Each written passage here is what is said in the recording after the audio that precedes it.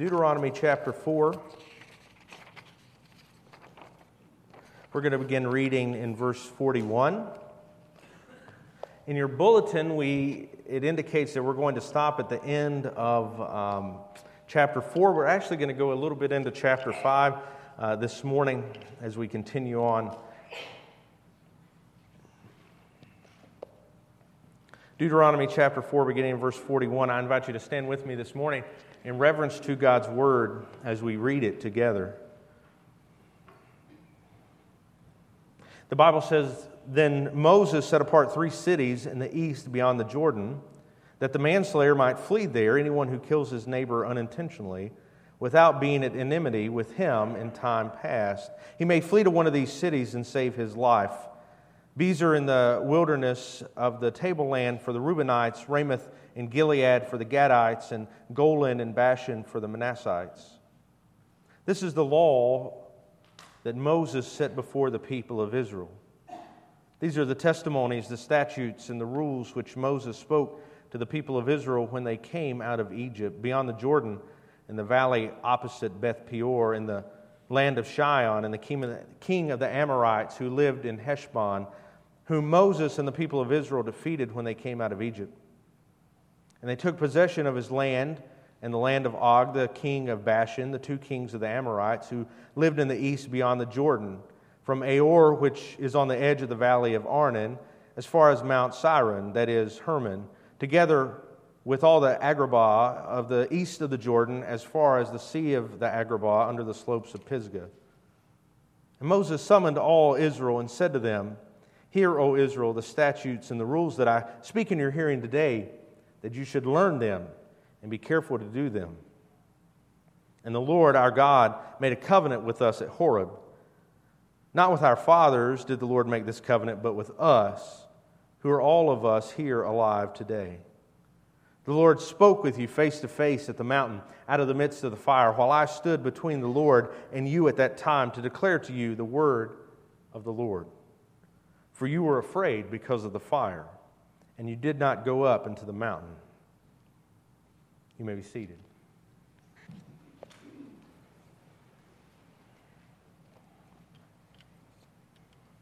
This morning, I want us to think about the relationship that we have with God. The relationship we have with Him is obviously a unique relationship among all the relationships that we have with anyone else. No other relationship can be described in the same manner as the relationship we have with our Creator. This relationship we have is a covenant relationship. We both have spoken into that relationship. We are able to even speak into that relationship because God has granted us that privilege, and He has called upon us to respond to His offer of a covenant relationship. He has called upon us to repent and believe the gospel so that we might be in a covenant relationship with Him. There's a vivid picture, though, that we can kind of see as we try to understand this relationship. These are words that may be familiar to you. You've heard them repeated, something like this: I, whatever your name is, take thee, whatever his or her name is, to be my wedded husband or wife, to have and to hold from this day forward, for better or for worse, for richer, for poorer, in sickness and in health, to love and to cherish till death do us part. According to God's holy ordinance, and thereto I pledge thee my faith, or I pledge myself to thee. You've heard these words, right? The words sometimes altered, not normally expressed exactly like this, although if your pastor at your wedding is a little bit lazy and just wants to read it, maybe they were expressed just like that. But maybe you made some changes, but regardless, you get the sense this is a commitment, right? A covenant that a man and a woman enter into in marriage. These words signify the bond that a husband and wife have between each other. Important words like for better, for worse. If you've been married before, you understand these words. These both are likely to happen. For richer or for poorer, you say the richer hasn't happened, but we can stick with the poorer. In sickness and in health. There's these words that we say to another person when we have made the decision to enter into a covenant relationship with them, the covenant of marriage. And there's some things that are true about that covenant, and they are expressed then in these words, that for marriage it is important to stick with each other for better or for worse, in sickness and in health. In our text this morning, we have a reminder of the covenant that God made with His people. We have a reminder of those words. In fact, as we look in the coming weeks, we're going to see those words repeated. Very familiar words are going to be repeated over the next couple of weeks as we look at the 10 Commandments that God gave His people, these laws, these statutes written on stone that were a reminder of the covenant. It was the people of God's responsibility in the covenant to follow those laws. But before we get there, I want us to see the characteristics of a covenant that is made with God. In fact, this morning I want us to see 5 specific characteristics of a covenant that is made with God, because you and I, if we are in Christ, we are in a covenant relationship with Him. We think about the New Testament, the new covenant that Christ gives us. And so this morning, 5 characteristics of a covenant made with God. The first we see is that a covenant with God is a covenant that offers mercy. A covenant with God is a covenant that offers mercy. As we begin in verse 41 and we read through verse 43, we come to this almost an aside that has been interjected here by Moses. It's something that really is developed further in Deuteronomy 19, and I really wouldn't talk about it at all if we were going to be going all the way through the book of Deuteronomy, and we're going to come to Deuteronomy 19 and see this laid out more specifically by Moses. But since we're not, we'll talk about it for just a moment. He lays aside this law, or he gives them rather, this law that talks about what is to happen if a person unintentionally kills another person. There's provision for that in the law. And the thought here is that, let's say that 2 men are out and they're doing something, and by accident, one kills the other. Well, we would think about that in our society, and we would, be upset, obviously, but legally, if something is truly an accident, if there was no neglect, if there was no intention behind it, then normally we don't charge someone with that. We don't prosecute. We don't punish someone for something that is an accident. But here, if someone died, it was the legal ability of a person from their family or a person chosen by their family to go then and seek revenge. To exact revenge on them for having killed a member of their family. And so what Moses does is he sets up these 3 particular cities here that if this were to happen, someone can flee to and find safety. If they go to this place, they cannot be sought out. Now, it has to be accidental. They can't kill somebody and run here, or those who were in charge of that city would actually take them out and give them over so that they could be punished. But if it was truly an accident, they could go, and there they could find safety. And you say, well, that's terrible. They'd have to leave their family, but they took a life. And life in the Bible is very precious. And so even though it was unintentional, the family would want to seek revenge. We see that in our society, don't we? Even when accidents happen, things that were unintentional, there's still anger, right? If that was your loved one, you would surely have anger toward the person who did it. My hope is that if Christ dwells in your heart, you would be able to forgive. You would be able to show mercy, but our heart would still say, we want vengeance, right? And so Moses seeks this, or puts in place this provision so that someone who does this, someone who kills someone unintentionally, can flee to these cities that are mentioned here and they can find refuge. there their lives would be saved. And so if then someone came into this city and tried to seek vengeance and tried to destroy their life, then they would become guilty. They would be responsible for their actions. And trust me, this is a society that takes their laws seriously. Unfortunately, they don't take some of the important ones seriously.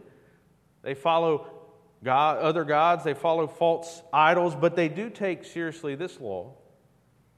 And so they would punish him. Well, what does this tell us about God? Well, what we see is that God is a God of mercy. He could have said here, well, it doesn't matter if it was unintentional. It doesn't matter if there was no enmity between you and him in the past. You are responsible if this happens. You will be put to death.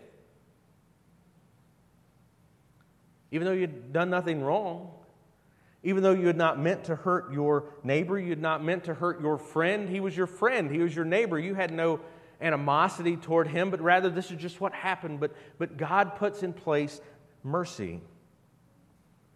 This is a characteristic of all the covenants that God makes with His people throughout the Old Testament, and most importantly for us, the new covenant that He has made in Christ for us, is that God is always showing mercy where it is not deserved. He's always giving mercy to His people. He's always giving mercy to those who are undeserving of it. We often take that for granted. I honestly believe that there are a number of people out there who claim the name of Christ who believe that somehow they're deserving of this relationship they have with God. That somehow they've done enough, that they've worked enough, they've tried hard enough, that, hey, I've been a pretty good person, and so it's no wonder that God wants to have this relationship with me. I mean, compared to everybody else, I'm not so bad.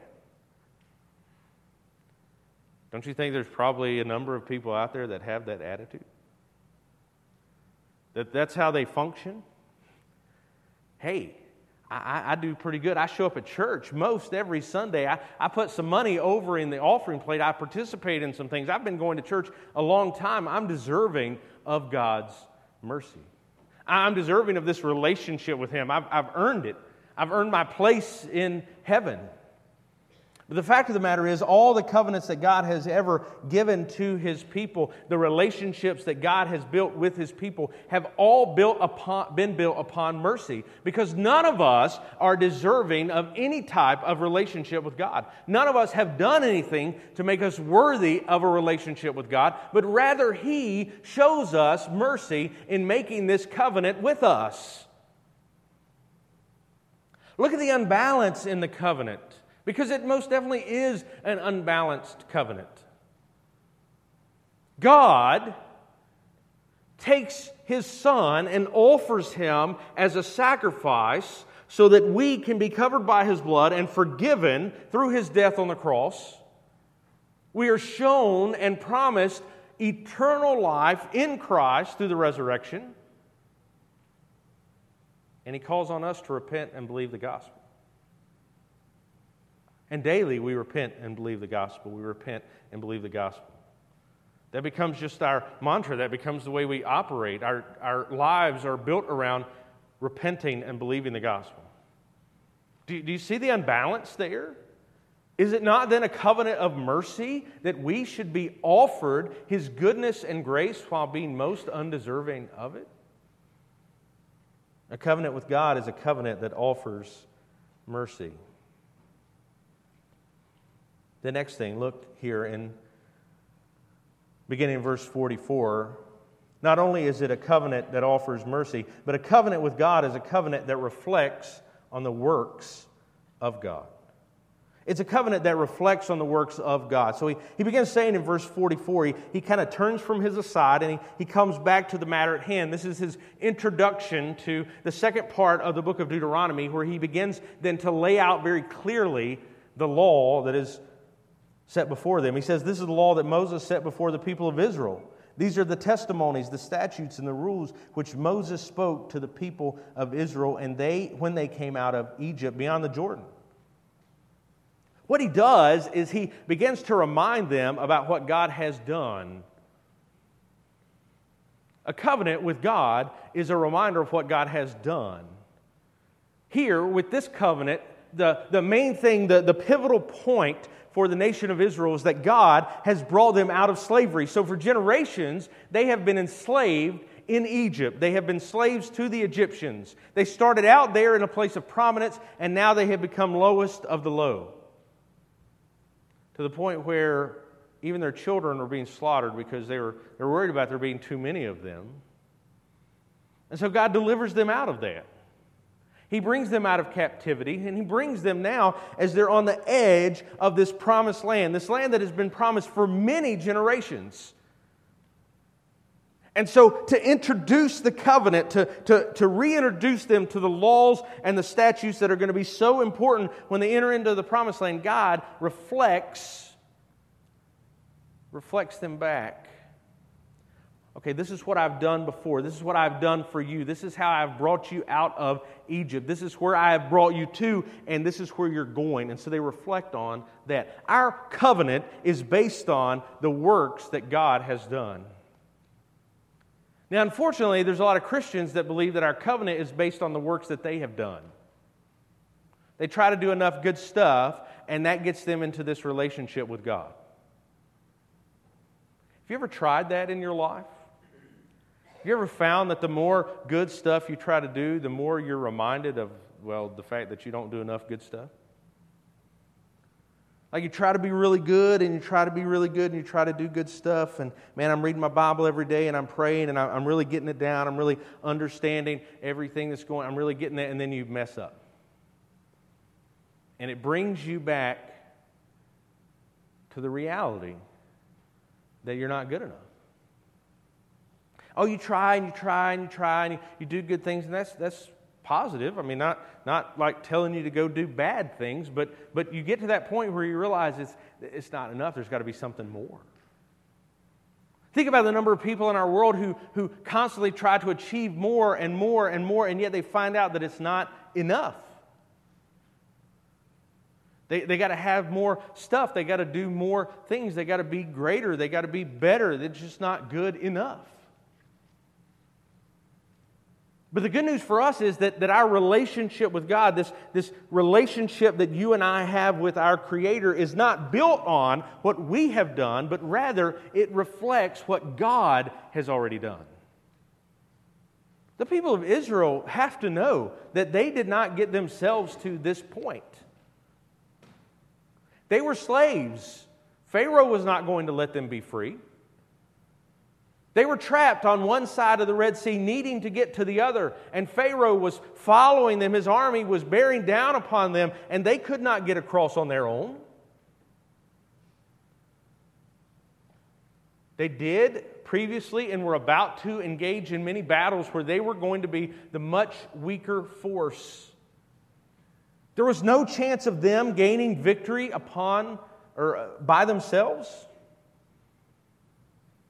It was not possible unless they could realize that God had done something for them. And so what we read here is that God has brought them out, and they have taken possession of this land, and they're going to take possession of more land based on what God has done. And so you and I this morning need to realize that our relationship with God is based on what He has done. Now, some of you may be tempted to look back in your life and reflect on the things that you have done and find your hope in that. So some of you may be tempted to go back and see when you were a child and you prayed a prayer and you were baptized, and that's where you put your hope. Don't. Your hope is in Him. Not in the water or not in the words that you said. Your hope is in Him. Friends, you don't want to have to look back 20, 30, 50, 70 years for the place to find your hope. You don't want to look at anything in your life and say, okay, this is where my hope is found. Your hope is found in Him and what He has done. I hope every person here can find a moment where they can reflect back and find the time where God saved them. Don't find the time where you were saved, because we can trick ourselves into that. Find the time where God saved you through what He had done. Where He spoke to your heart about what He had done for you in Christ, and through that saved you. Not a preacher, not a Sunday school teacher, not even your parents, where in that moment God saved you through His work. Because that's what our covenant is built on. Now, I hope from that point until now, there's a lot of stuff that you have done because of what He has done. But we don't put our hope in all the stuff we've done. Friends, I don't put my hope in the fact that I'm preacher, pastor of your church. I don't put my hope in the fact that I went to seminary. I don't find my hope in the fact that in November of 1995 I was baptized. In the summer of 1995 I was at Vacation Bible School and the preacher led me in a prayer. That's not where my hope is found. My hope is found all the way back at the cross and the empty tomb of Christ. And what God has been doing in my life is His works. So it was His work when He saved me at that Vacation Bible School. It was His work when I was baptized at that church. It's His work in seminary. It's His work as your pastor. If I can see that, there's where I can find hope. But if it's in what I've done, friends, there's no hope there. Because if the Israelites had had to put their faith in what they had done, they left the promised land because they were hungry. They ended up in Egypt and they became slaves. That's what they did. That's where they ended up. And even in that, God was gracious. He put the man in charge of Egypt to not be an Egyptian, but to be a Hebrew. And He fed them, and He kept them up. But they ended up as slaves. And so it took His work to get them out. A covenant with God is a covenant that reflects on the works of God. Thirdly, a covenant with God is a covenant that requires us to appropriately respond. A covenant with God is a covenant that requires us to appropriately respond. Look in chapter 5, verse 1. And Moses summoned all Israel and said to them, "Hear, O Israel, the statutes and the rules that I speak in your hearing today, and you shall learn them and be careful to do them." When we enter into a covenant relationship with God, there is a proper response for us to have. And so Moses lays out for them this appropriate, proper response. He gathers all of them together and he says, here's what you need to do. You need to hear what I have to say. You need to learn what I am talking about. And then you need to do the things that you have been commanded. This is the appropriate response when we are in a covenant relationship with God. We first hear what He has to say. He says, "Hear, O Israel, the statutes and the rules that I speak in your hearing today." Friends, you cannot have an appropriate and proper relationship with God if you do not hear God. Did you get that? It means you can't do it on your own. It means you can't just make it up.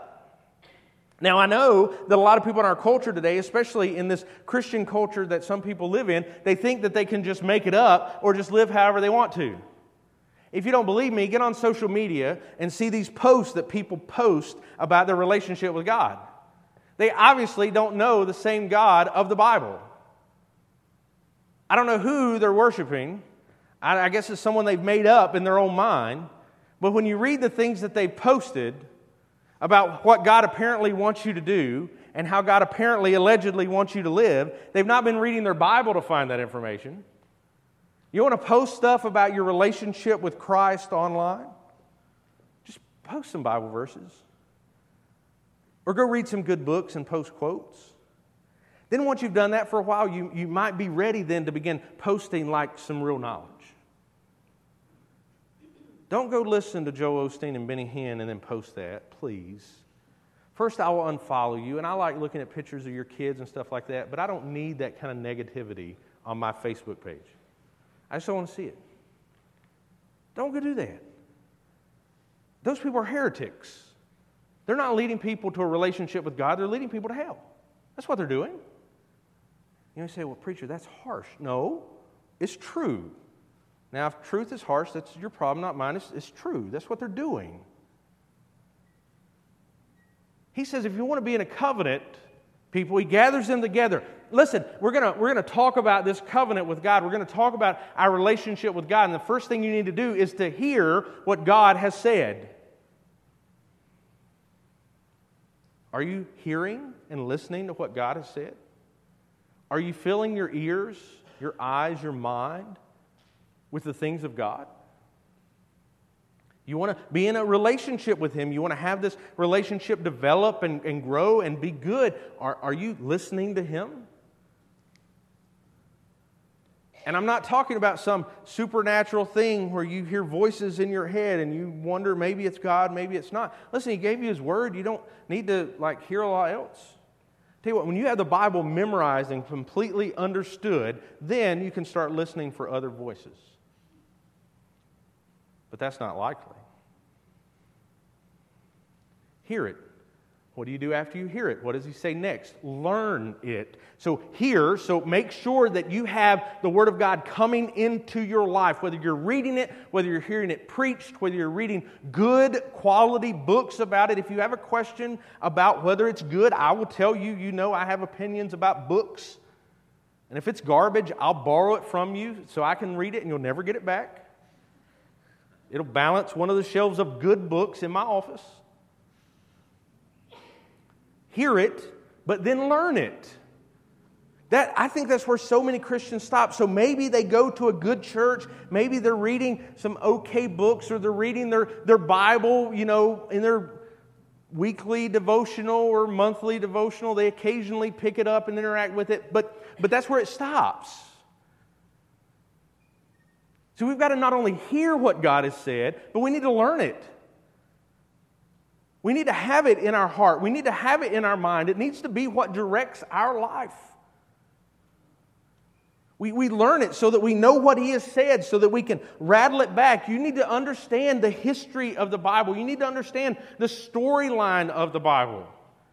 It's not just a bunch of random books that have been thrown together. It starts with creation. It moves forward to the fall. Then we have God's history with His chosen people, Israel, and the promise of a Savior. We come to the New Testament. We have the arrival of that Savior. We have His perfect life. We have His death. We have His resurrection. He ascends back into heaven where He starts the church. And the rest of the New Testament is God's dealings with the early church and His teachings about how to live as a Christian in a Christian community.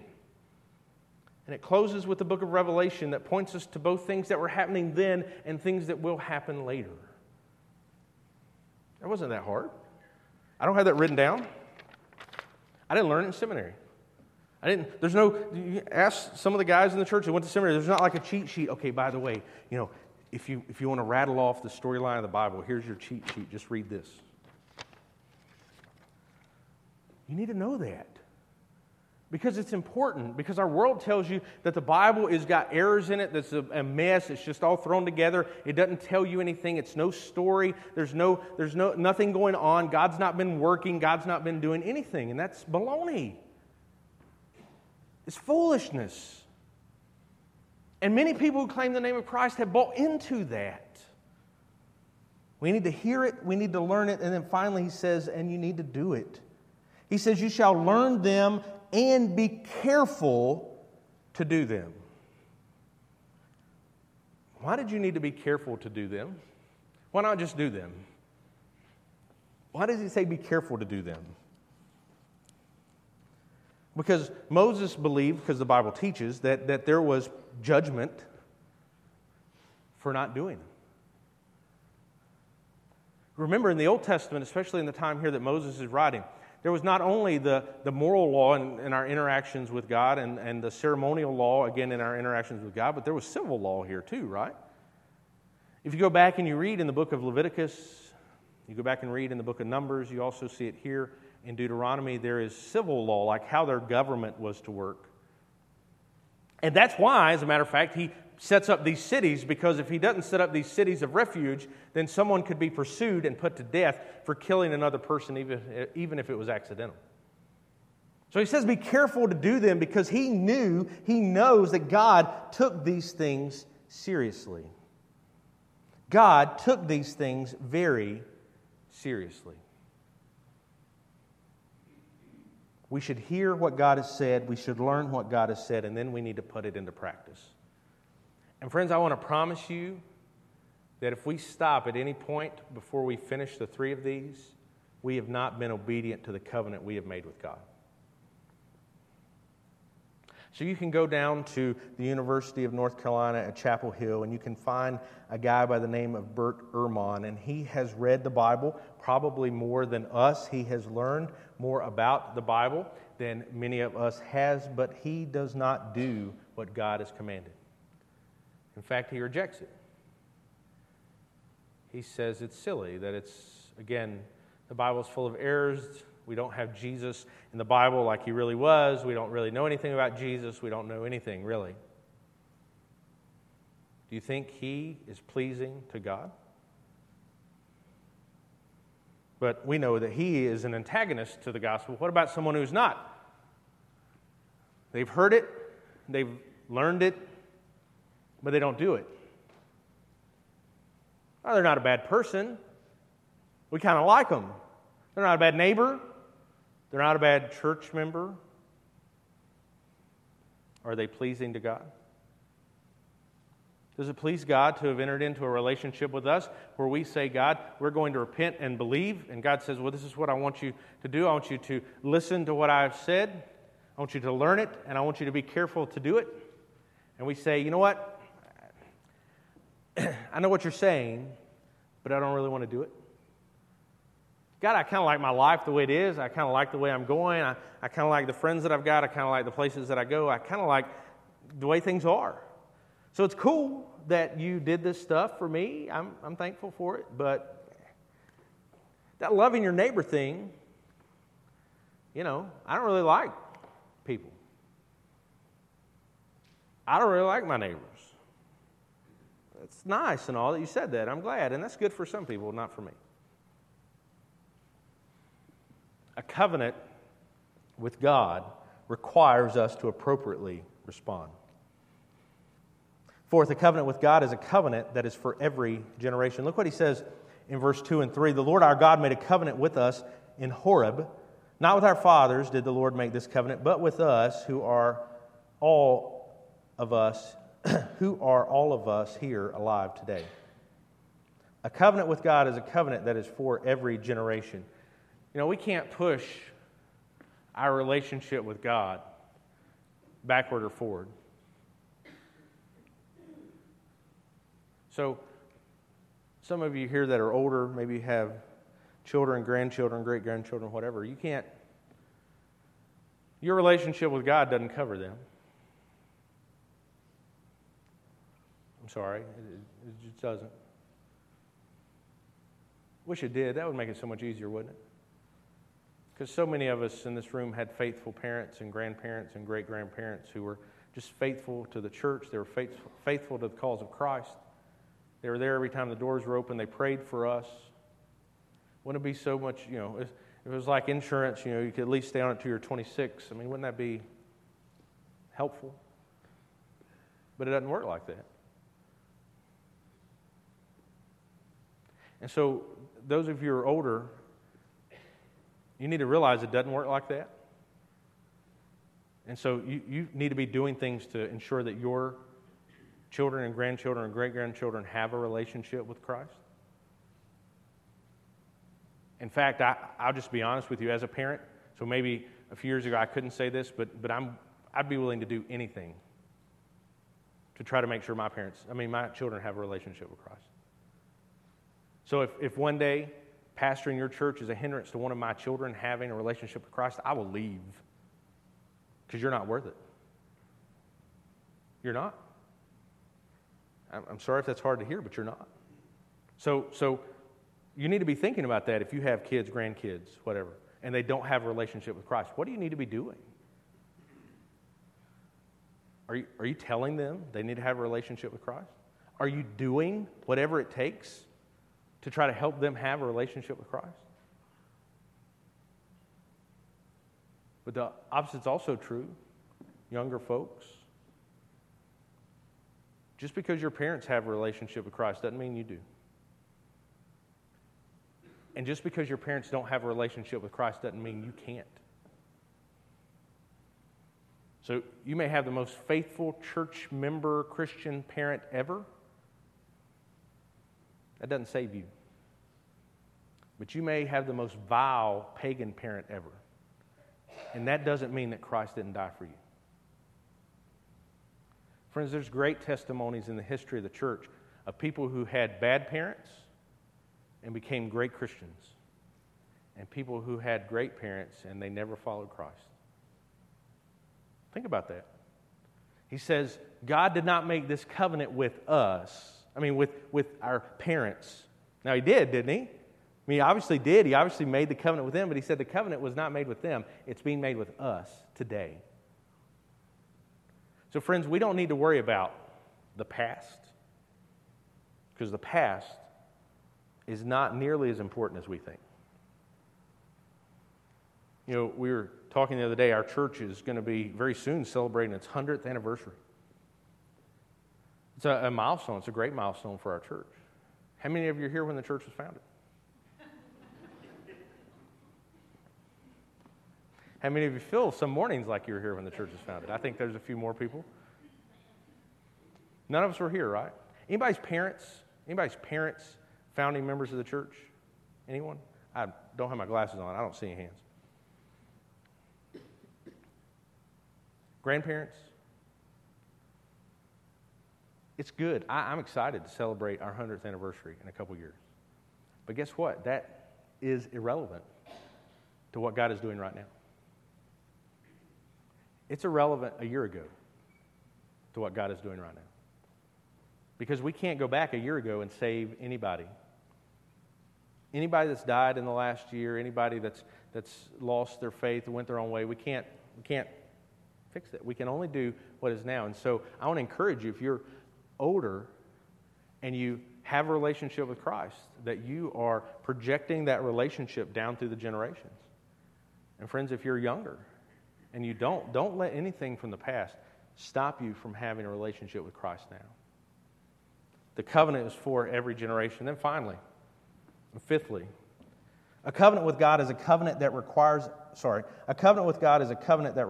an intermediary. A covenant with God is a covenant that requires an intermediary. Look in verse 4.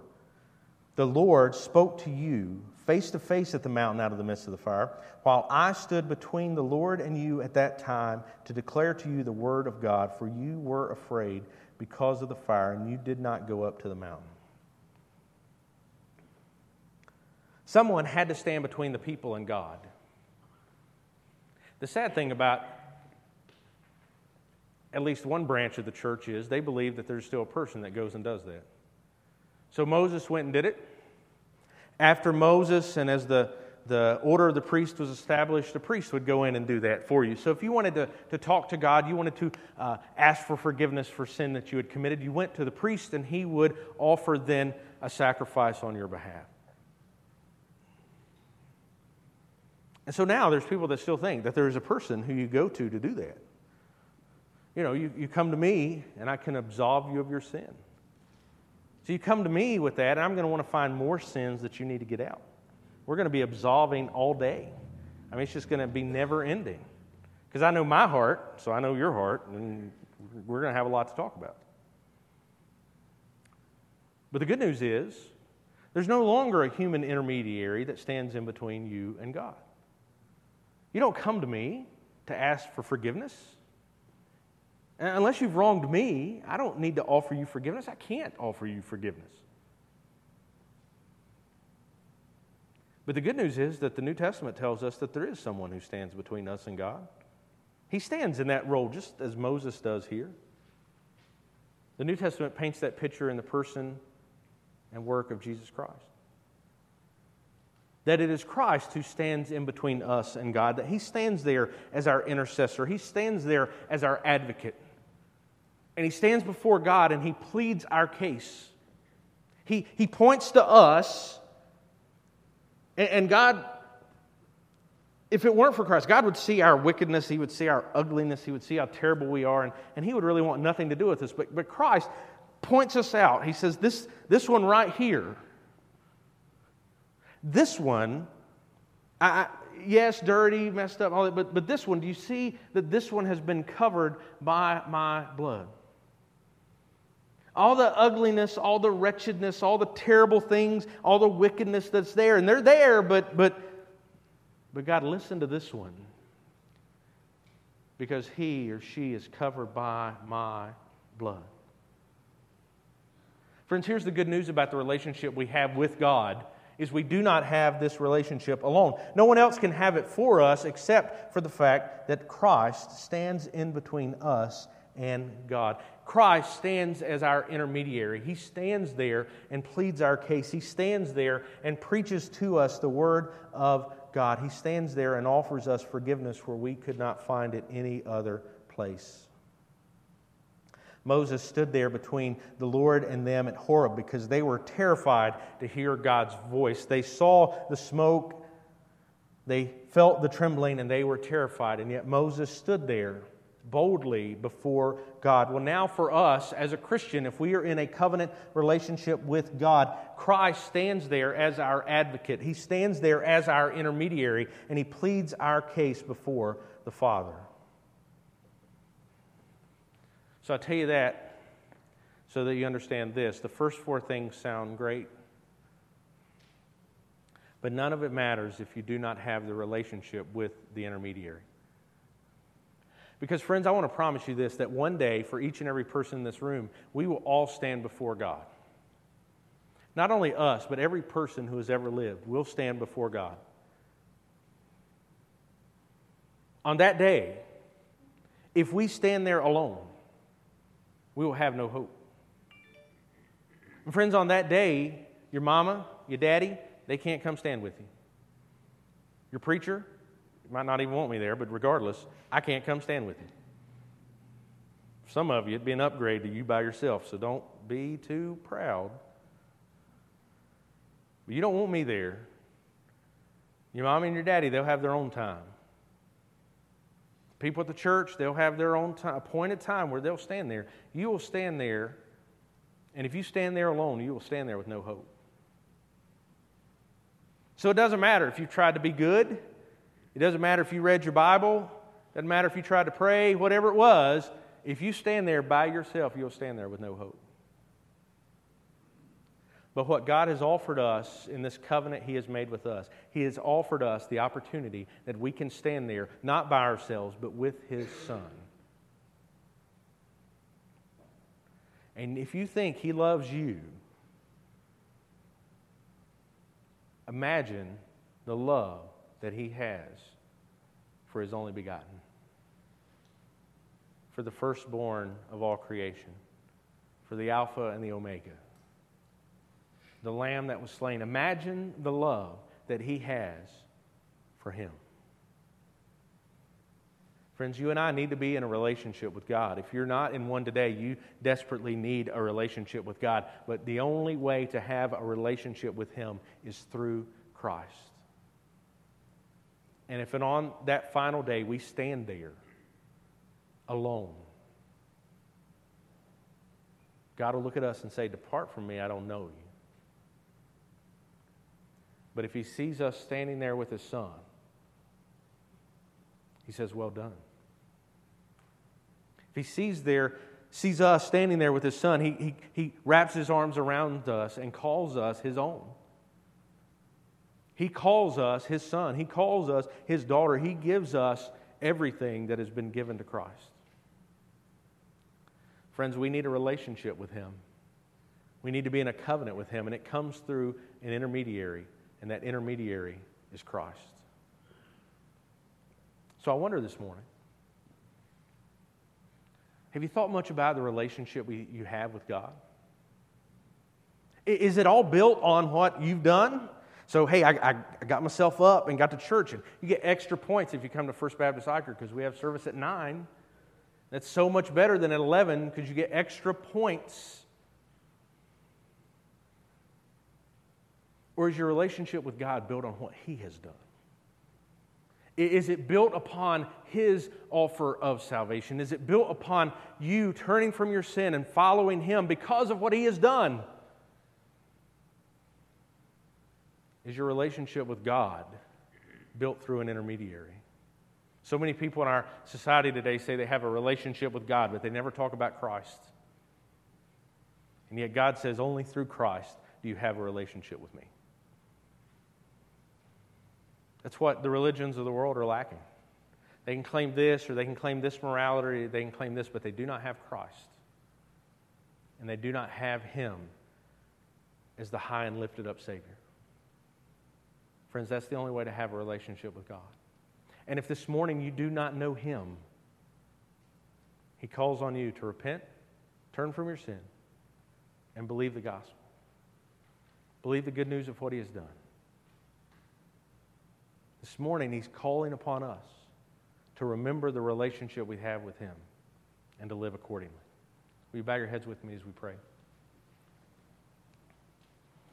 Heavenly Father, we thank you for the grace and mercy that you have shown us in Christ. We thank you for your love. We thank you for your goodness.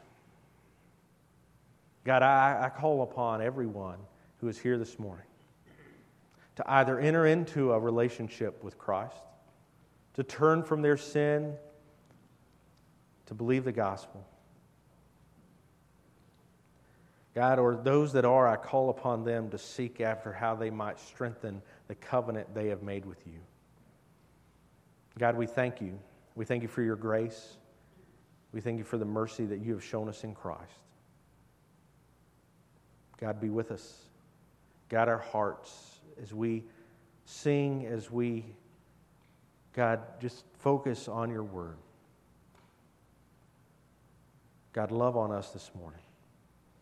We pray this in Christ's name. Amen. I want to invite you to stand with me as we get ready to sing. Are you focusing on that relationship with Christ? There's some things you need to hear, and there's some things you need to learn, some things you need to be doing.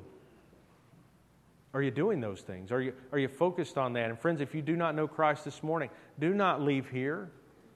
Come and find me during this invitation time after the service. Let me share with you how you can know Him. Friends, because we will all stand there one day. But in Christ we stand there with full assurance of the great hope that we have in Him. Will you respond to the Word of God this morning as we sing?